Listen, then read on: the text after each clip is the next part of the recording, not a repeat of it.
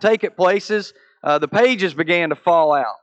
And so I had found a place in Nashville, Tennessee that would glue the pages back in for me.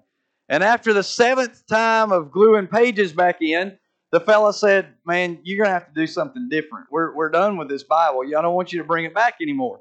So I decided to go on a hunt for my Bible, the exact same one. But then I found out that it was out of print. They had the same size, but they had changed it. They had put a little excerpt at the beginning of each book in the newer version of it. And I didn't want that one. I wanted mine.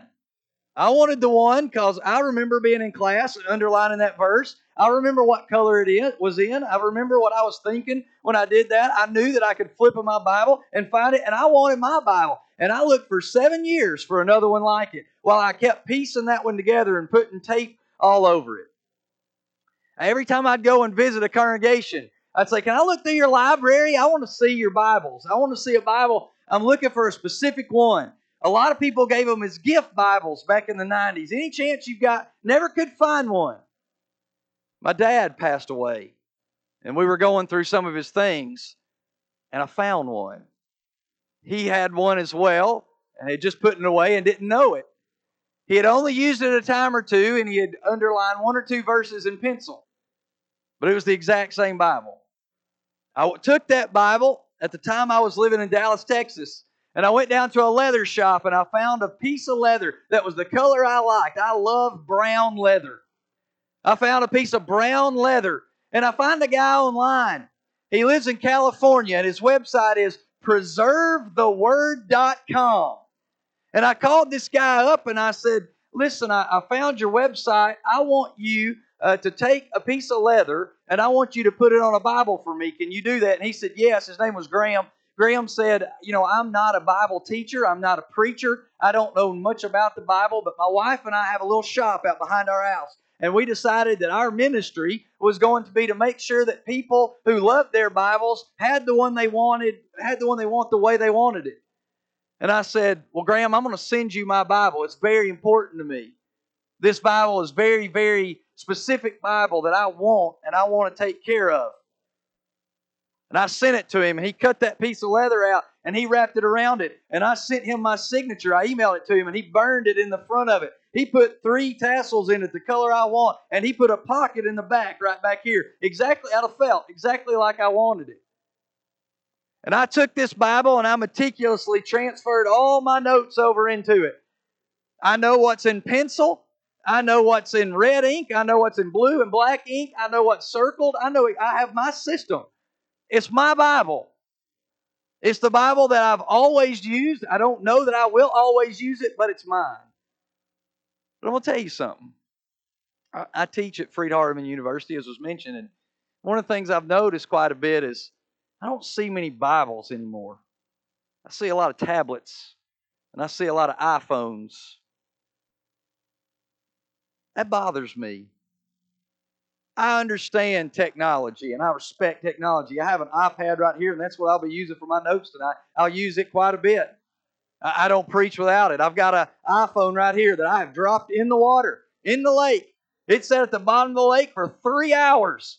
And a buddy of mine went and fished it out and picked it up and called my wife from it and said, "Guess what? It still works." I like technology.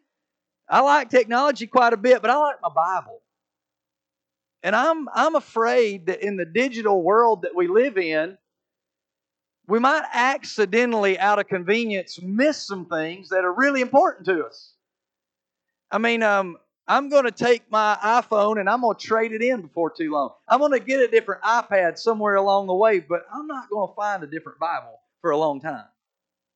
I know where it is on the page. I know the way I like it. And I think there's something about having a connection to the things that are spiritual and holding them very important in our lives, a very important place. I'll tell you something else I'm a little worried about. I'm a little worried about what the church is going to look like after all this COVID stuff. I'm just like you. I love the Lord. And I'm just like you. I absolutely love the church. Everything that I have that is good or everything that is important to me in my life is either from or because of the church. I love the church. I love the opportunity to spend time with different congregations and travel around. And I've noticed that people are worried just about the exact same things that I am. We're worried about what's next. We're all going to come back, but are we all going to come back? I'm worried that this is going to be a time of pruning for the church. A time where people who have been with us and been holding on might have got shaken loose. I'm afraid that there's a lot of people that we might not ever see again. And that breaks my heart because I know some of them. I've studied with some of them. I've baptized some of them. And I'm worried that some of them might not come back. And you know what else I'm worried? I'm worried about the exact same thing that you are. That this time when technology was so helpful to us, when it was such an important part of our week, where we sat around in our homes and we gathered around and we participated in worship with our brothers and sisters because of this great technology. You know what I'm worried about? Same thing you are. That some people are going to like that too much. I'm afraid that some of our good brothers and sisters who have been faithful along the way, I'm afraid they're going to say, you know what, let's just stay home this morning and let's watch worship. I'm afraid that they're going to say, you know what, let's go see our family this afternoon and we'll just come back and we'll pull it up on our iPhones and we'll just watch it while we're driving down the road. And I'm afraid that we're going to get the point to is we don't engage in worship, but we watch worship. And I love the church too much. And I love the God who built the church too much to watch worship. Now, I don't think that it's all doom and gloom. As a matter of fact, I think the church was built to last. I think the church was built to endure all kinds of things like this. I think we're going to be just fine. I think in a lot of ways we're going to come back, or are coming back, rejuvenated and excited and looking forward to things. Getting back together and doing some of the normal things that we used to do. Just getting to have a meal together or get to sit and worship together. Finally get rid of these masks and not have to wear these things because we're at a place where we don't have to worry about it as much anymore. We don't have to worry about whether or not we're going to offend somebody if we're not wearing one. There's a lot of good things that are going to come. I think the church is going to be just fine, but I also think there might be some negative repercussions that we weren't really aware of. Didn't really look for. And so because of that, I think it's important for us to discuss a little bit about worship. I think it's important for us to look at worship to see what it is that we're doing. And so what I want to do is I just want to take a couple minutes with you, and we're going to walk through 5 questions. Somebody click that for me. We're going to go through 5 questions. And I just want to walk through them and talk just a little bit and walk up to where are we when it comes to our worship in a digital age. Yes, it's a blessing to be able to be sick and not feel like coming and being in worship and be able to turn it on our computers and feel like we're a part of things. Take the Lord's Supper at the time that our brothers and sisters are taking it. That's a blessing. It's a blessing if there's something wrong and we can't get there. We've got that, but at the same time, I think it become an extreme problem for us if we've decided that takes the place of worship, that somehow that's the same as worship. And so I want to ask the first question, what is worship? Well, let's see. We'll try her again. How about that? I'm going to use that button. There we go. What is worship? That's going to be our first question. What is worship? Well, the word that is translated worship is actually translated 2 different things in the New Testament. One, it's worship, but it's also translated to fall down in front of.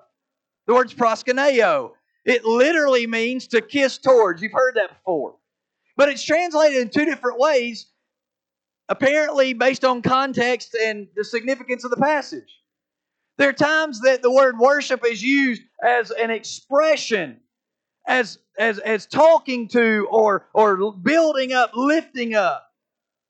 And then there's times where it is to fall down on your face And in the context of those passages, it's where maybe Jesus is telling one of the parables.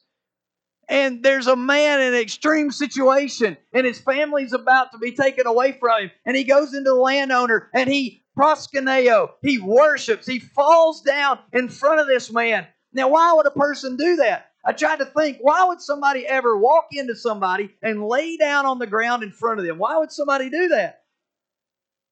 Well, the only reason I can think that you would do that would be if you were desperate and you wanted to get someone's attention and you wanted them to know that you were desperate.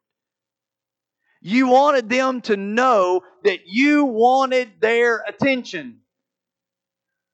And so I think the idea behind worship, and this is the RSV, the Reed Swindle version, that you're not going to find this definition or anything, but this is just me putting it together. It seems to be that the idea behind worship is desperately seeking God's attention in order to communicate our gratitude to Him. That's what we're trying to do when we come here.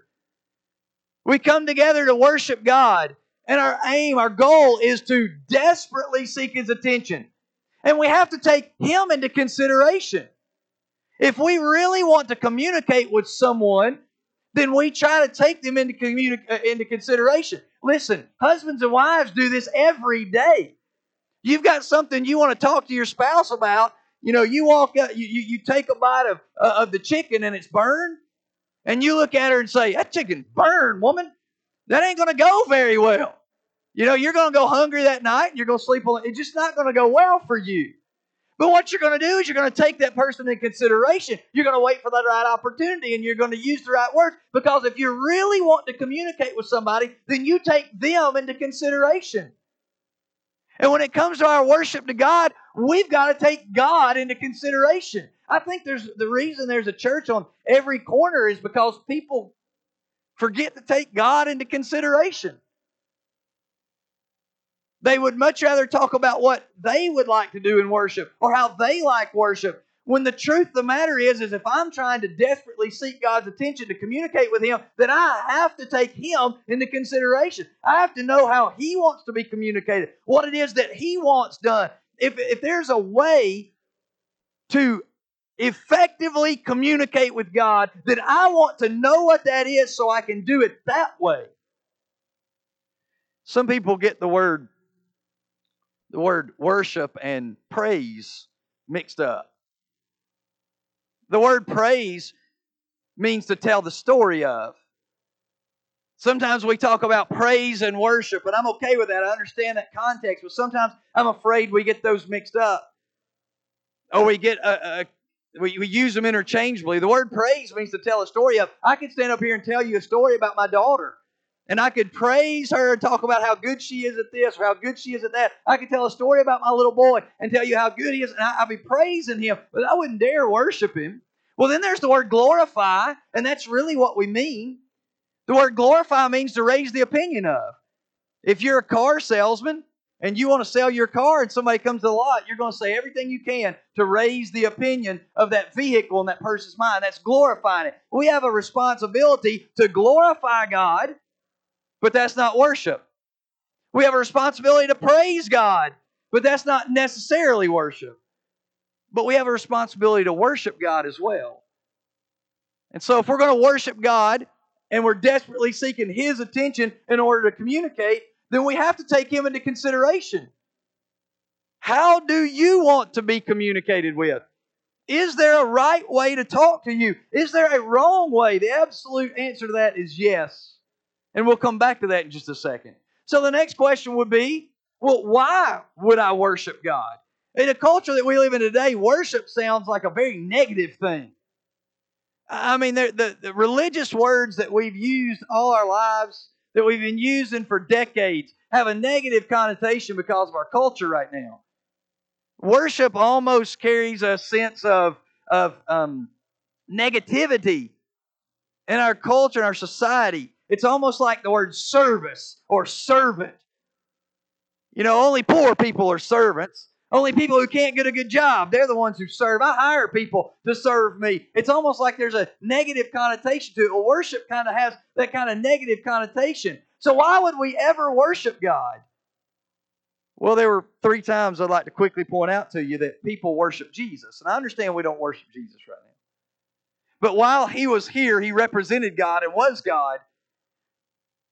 Matthew chapter 8, starting in verse 1, you have Jesus has just come out down from the Sermon on the Mount. He stood up there and talked on that mountain about all these things, about doing your good deeds to be seen before God and not men, to making sure that you lived your life right and you weren't a hypocrite. You didn't sound the trumpets before you when you did your good works, because the people who do that, they have their reward. And when you pray, I don't want you to make a big deal about it. Just close your door and go pray. Well, He has a chance immediately when He comes down to that mountain to put that into practice. In chapter 8 and verse 1, when He had come down from the mountain, great multitudes followed Him, and behold, a leper came and worshipped Him, saying, Lord, if you are willing, you can make me clean. Did you notice He said He came and worshipped Him? He came and worshipped Him. You know why? He said, if you're willing, you can make me clean. Here's the idea. This man knew what Jesus could do. You know why we worship God? Because we know what God can do. I can go through my Bible and show you things. You can go through your Bible and share things with people that God has done. We can stop and look at the time our prayers have been answered. Do you know my friend Steve Higginbotham? He lives outside of Knoxville, Tennessee. He's a great, great, great preacher. One of my closest friends in this world. I did my internships with him in Glasgow, Kentucky. He teaches at the Southeastern Institute of Biblical Studies. He texted me one day and said, I've got some bad news. I've got a lot of cancer. It's bad. Many of you have gotten text messages like that. I don't know exactly how prayer works. I don't know exactly how God chooses to answer which prayers. I don't understand that about God. But I know we prayed for my friend Steve, and on the way down here, that was back in October, September. I talked to him on the way down here today. I keep up with him pretty regularly, and I just said, Steve, how are you? And he said, man, I'm going to be honest, everything's going away. They had given him weeks to live. And now everything's... I know what God can do. I don't know why He does or doesn't do things all the time. I don't understand how He answers prayers. But I know what He can do, so I want to desperately seek His attention because I know what He can do. You fast forward just a little bit. You look at Matthew chapter 14. There's a storm, and they're out on a boat. Jesus was walking on the water. I don't know what that looked like. I don't know what Peter saw when he looked out. They thought they saw a ghost. When the lightning was flashing, I don't know what that was. He walking up on top of the waves? Were the waves parting? I've heard of things happening like that before, haven't you? Maybe they were parting and he was walking straight. Was he wet? Was he dry? Was he getting splat? I don't know what it looked like.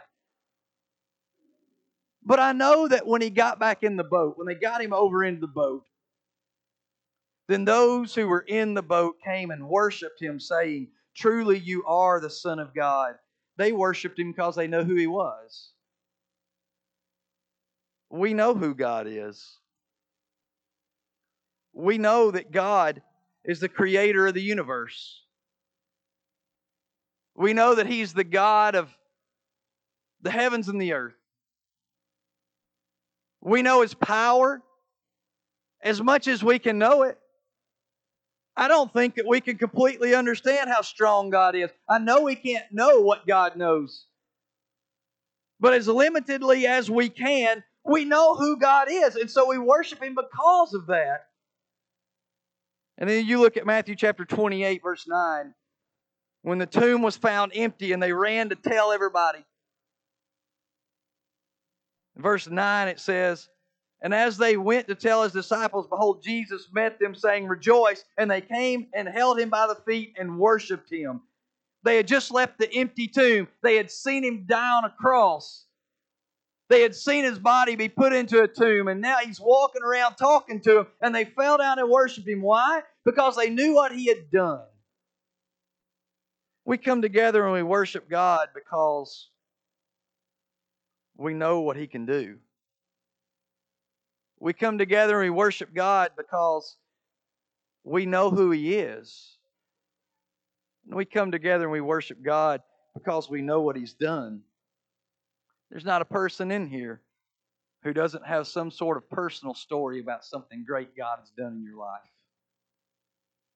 And worship is about desperately seeking God's attention to tell Him thank you for that.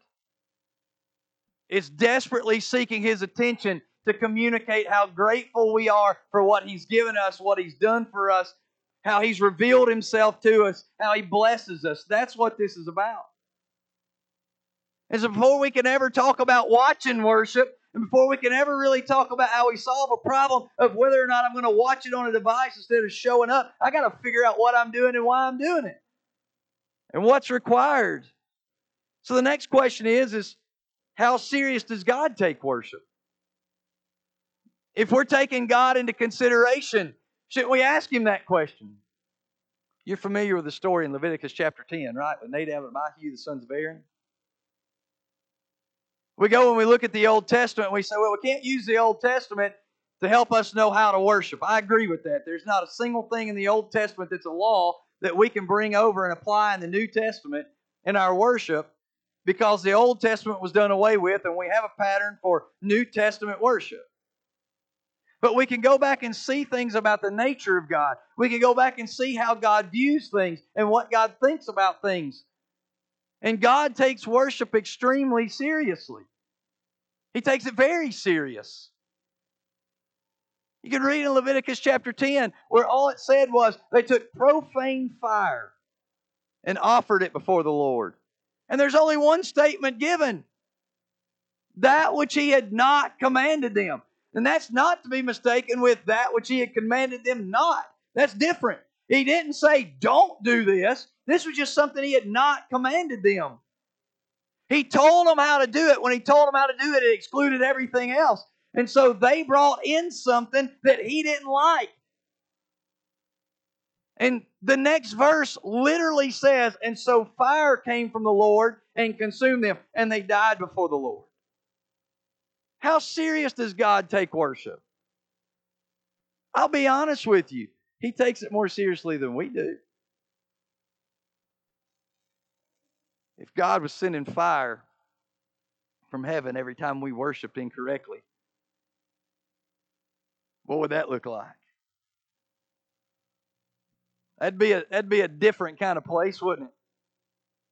If God decided to send fire every time that I didn't take worship as seriously as He would like for me to, or I did something I shouldn't do, or I handled it wrong, things would look different.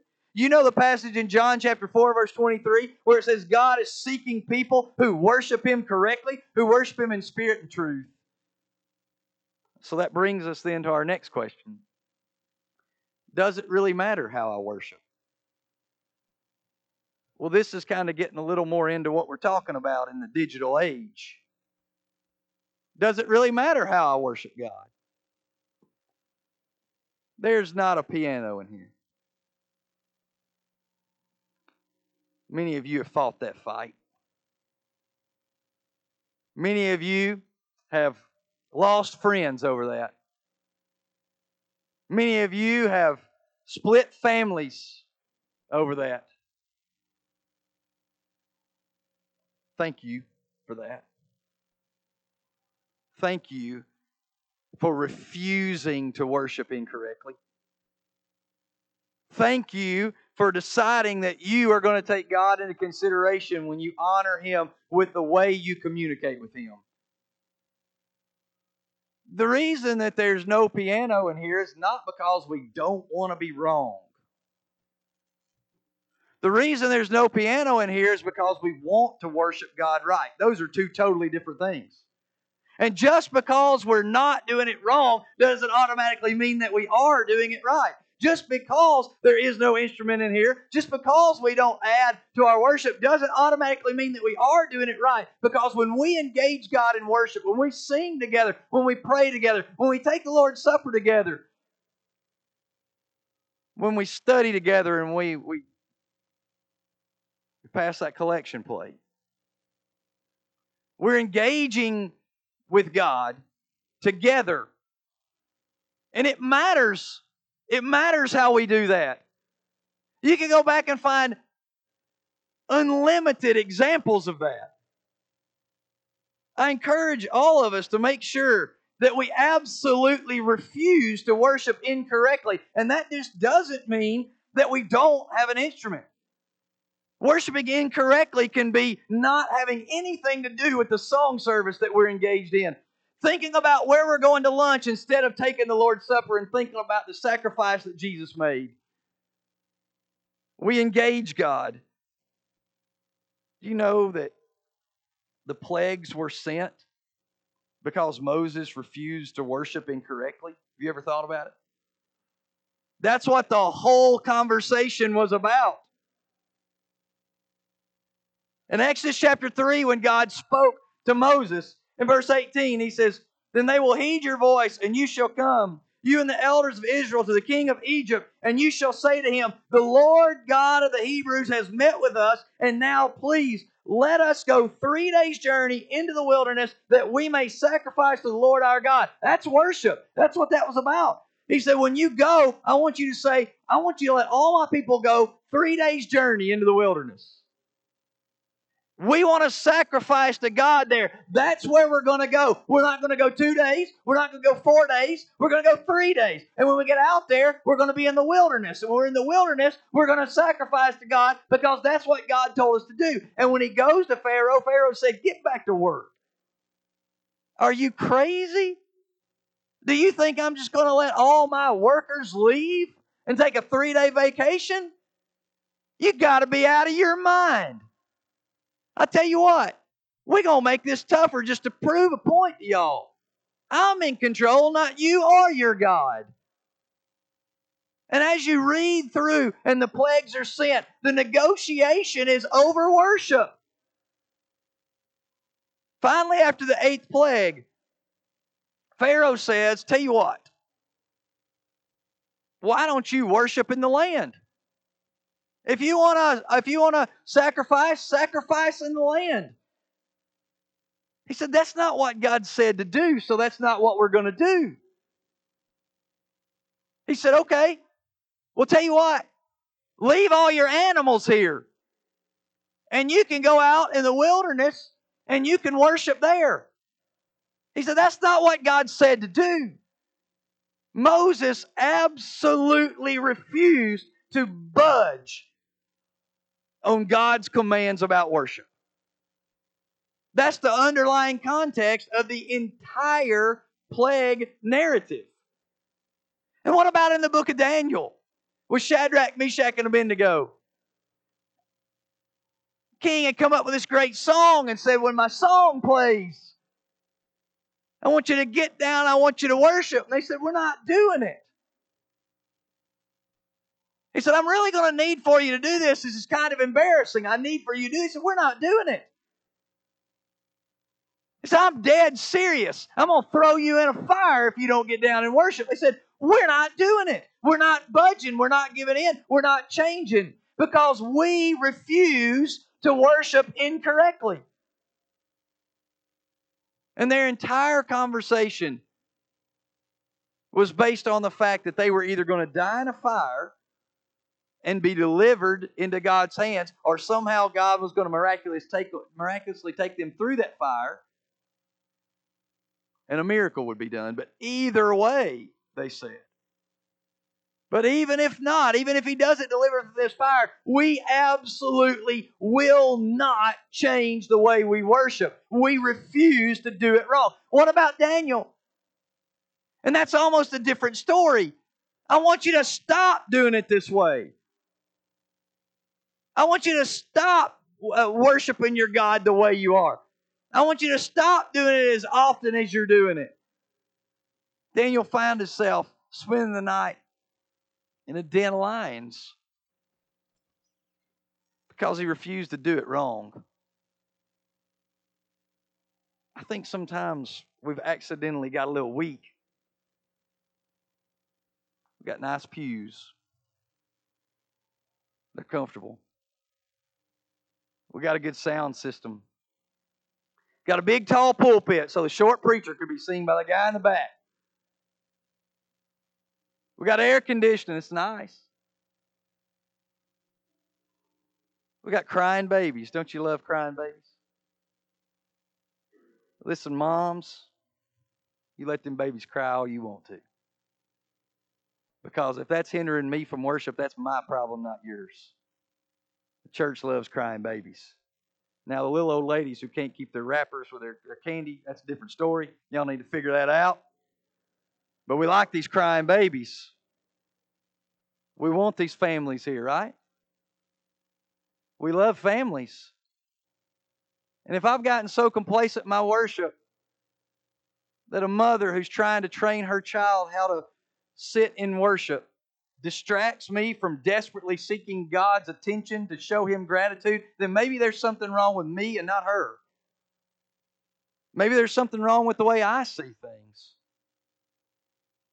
Worship isn't about me, and worship isn't necessarily about you. It matters how we worship. It always has, and it should always. And so that brings us then to the question that we have that's pressing right now, the question that we're looking at with this discussion. What about our multimedia worship? The question is, do we have to come together? I had a good friend of mine. His family doesn't come to church. He's a lawyer. He comes to worship all by himself. He gets up and he's tried to get his family there, but they won't come, and it's not going to stop him from coming. He may have made some mistakes along the way, but he's a good man. He stopped by my office when all this stuff in the middle of all this, and we stood and talked for a little bit. He said, "Man, I like this worshiping at home thing." He said, "I really like this." He goes, "I just feel like it's so much better. I just feel so much closer to God." He said, "I can go into my office and I can close my door and I can sit there and I can pull my Bible out and I can worship." And I said, "But we need to be together. We need to be in the same room, don't you think?" And he said, "Oh, that's not what that verse means." And then he did it. He said, "Where two or three are gathered in my name, there I am also." You heard that passage? You know what we like to do with that verse? We like to say, "This means that I don't have to go to church tonight. Me and my family can have a devotional." We like to take that verse and say, I think because where two or three are gathered together in my name, there I am also, then obviously he's saying that we could just have a little something over here and then go to... Have you read that passage? Matthew chapter 18, he's talking about dealing with a sinning brother. And he's actually connecting it back to the Old Testament concept of where there are two or three witnesses. And you can't have an accusation against anybody without two or three witnesses. And so he's bringing that in. And in the New Testament, when he's talking about this, when you've got a brother who's sinned against you, you go and talk to him. If you can't fix that, you take somebody with you. If not, you get the elders involved or the church involved. And he says, "Where two or three are gathered in my name, there I am also." Not talking about worship. I'm afraid that we're going to have a lot of good people who have decided that being together isn't important. But that's not right. In Hebrews chapter 10, the passage you're familiar with, the Hebrew writer is addressing some very sensitive issues. There were a group of Christians who lived in and around Jerusalem, and it'd been a while since Jesus had ascended, and he hadn't come back yet. But the Jewish faith in Jerusalem had continued. These Christians were in Jerusalem, and they were seeing the Jews come in for their feasts, and they were hearing them, the animals walking through the streets, and they were seeing the blood that was drained through the streets, and they were seeing all these things that continued. They knew that the priest was still over there. They knew his name. They heard about him. They just saw all these people coming in and out, and so they had wondered. I wonder if we're doing the right thing. I wonder if there's something else. Should we go back to the Jewish faith? Have we missed something? And so the Hebrew writer writes his letter to compare everything about the New Testament and the Old Testament to conclude that everything in the New Testament is superior. And in the course of this, in chapter 10, he says, I want you to be bold when you come to God. I want you to feel good about it. Not that it's about feelings, but I want you to have a conscience based on your conduct that allows you to go before God glad that you have the opportunity to talk to Him. Glad that you have the opportunity to communicate. In verse 19 of Hebrews chapter 10, he says, Therefore, brethren, having boldness to enter the holiest by the blood of Jesus. He's comparing what Jesus is offering to what that priest is still doing over in Jerusalem. By a new and living way which He consecrated for us, through the veil that is His flesh, and having a high priest over the house of God, let us draw near with a true heart in full assurance of faith, having our hearts sprinkled from an evil conscience and our bodies washed with pure water. Let us hold fast the confession of our hope. Let us hang on tight when we wonder if it's right, when we wonder if we're doing what we should be doing, when we don't feel like we have enough to even show up. Hold on without wavering, for He who promised is faithful. In verse 24, let us consider one another in order to stir up love and good works, not forsaking the assembling of ourselves together as is the manner of some. You know the word here for mix is a cooking term.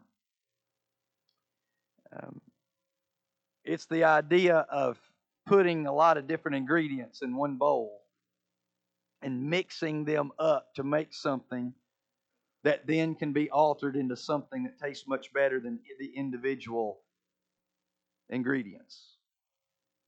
It's a culinary term. And what he's saying here is when you and I come together, it's more than just being around each other. It's something much more important than that. You know, everything that we do here, we could do at home. Have you ever thought about it? We just did it, right? You could sing songs. You could say a prayer. You could take the Lord's Supper. You can listen to a lesson. You can drop your check off when you get a chance to run by the building. Every bit of it we can do at home, so why come together? He says, I want you to come together because we need each other. I love the church.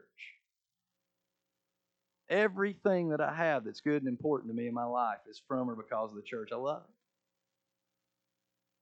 I don't know many of you, but I plan on spending eternity with you. I may not get to know you very well, but we're the body of Christ.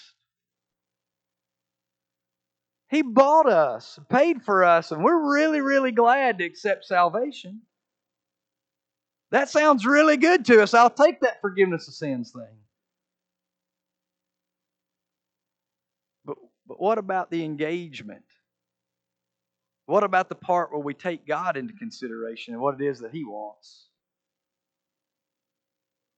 I'm a terrible song leader. I'm the worst song leader on the planet. I can prove it, but I won't, because you'd get up and leave. There is not a song leader any worse than me. I have other talents and other abilities. I can't sing worth a lick. I'm so glad that we got good song leaders. Because while I'm strong at this, I might be weak at this, and we got somebody else. We come together, and you bring your weaknesses, and you bring your terrible week, and you bring the way your boss has treated you, and you bring what's going on with your family, and the illnesses, and the sicknesses, and all the things you're dealing with. You bring them here. You come here with us. You bring them, and you can put them in the bowl with us. And maybe you had a great week. Things went really, really well, and you're excited. You got a promotion. You got a great news from the doctor. You fixed a relationship that was messed up. Your kids are doing great. You heard great news. You bring that, you put it together. You bring your strengths and you bring your weaknesses, and I'll bring mine, and we'll put them in one big bowl together, and we'll mix them up. And whatever that is mixed together, if we desperately seek God's attention to communicate with Him, it's right. If it's on His terms, if we take Him into consideration.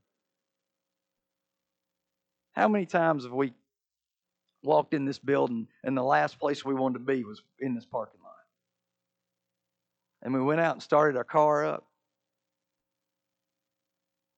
There was no place we'd have rather been than right here with our brothers and sisters. Worship in the digital age shouldn't change anything. It shouldn't become a crutch. It shouldn't become an exchange. It can be used in assistance if you're sick, if there's some reason that you can't be here. But other than that, worship in the digital age is no different than worship at any other time in history. It's about God. It's about Him. And it's about desperately seeking His attention. I want to tell you one quick story as I conclude. You don't know Wayne and Faye McAlpin. Mr. Wayne is an elder at a church where I preach. He was a pharmacist. His wife, Faye, was a school teacher. It seemed like everybody that went through Corinth, Mississippi had Miss Faye. They loved her. And one morning she woke up and one of the sides of her body was not working correctly. They thought maybe she'd had a stroke, so they took Miss Faye to the hospital. They found out she hadn't had a stroke. They didn't know what it was. So they sent her down to Tupelo. She started getting a little better, but she woke up one morning in the hospital and could not move her body. None of it. She could move her eyes and blink her eyelashes, and that was it. She was literally stuck inside of her body. Her mental capacity was 100%, but she couldn't move. They don't know what it was. Autoimmune is what they called it. They have no clue what happened. They said it could have been a bug bite. It could have been something that happened years ago. They have no idea. They would have to hold up a sheet of paper that had 1, 2, 3, 4, and they would say, is it on line 1? She'd blink her eyes. Is it an A, a B, a C, a C? She'd blink her eyes. They'd write it. Mr. Wayne was crushed. He felt guilty for feeling good. She felt this bad. He was here. So whatever many steps above her in the health system he was, he felt worse. So he stopped eating, stopped taking care of himself, really just started going downhill. They finally got her to a place, fast forward a couple years, where she has a wheelchair that she can move around in. I remember the very first time that Wayne and Faye came back to church. The doors opened back there, and the wheelchair came right down the middle aisle. Nobody knew they were coming. Hadn't seen them in over a year and a half. Her wheelchair came down and sat right there. They always sat in the pew right in front of my family and I. I sat right behind Wayne and Faye as the Lord's Supper was passed. Remember back when we could pass the trays? There was a tray that went by, and the bread went through, and Mr. Wayne stopped and broke off a piece and put in his mouth, and he broke off a piece and stood up and leaned across and put it in her mouth, and I saw a tear come out of his eye. And then when that juice came by and he picked up that juice, he took a sip and put it down. He picked up the cup and he leaned over and he put it in her mouth, and a tear came out of her eye. Wayne and Faye love worship. They can't always be there, but they can't understand why in the world people who can don't. We're blessed. We're literally the most blessed people on the planet. We have the opportunity to be with God in heaven. I don't even know why we're asking whether or not we should come to church. I hate that we're in that place, but I sure do love those people. Would you bow with me? Father, we come to you now. Thank you for all you've done. We love you. We want to be with you. Be with us and bless us and forgive us. In your Son's name we pray. Amen.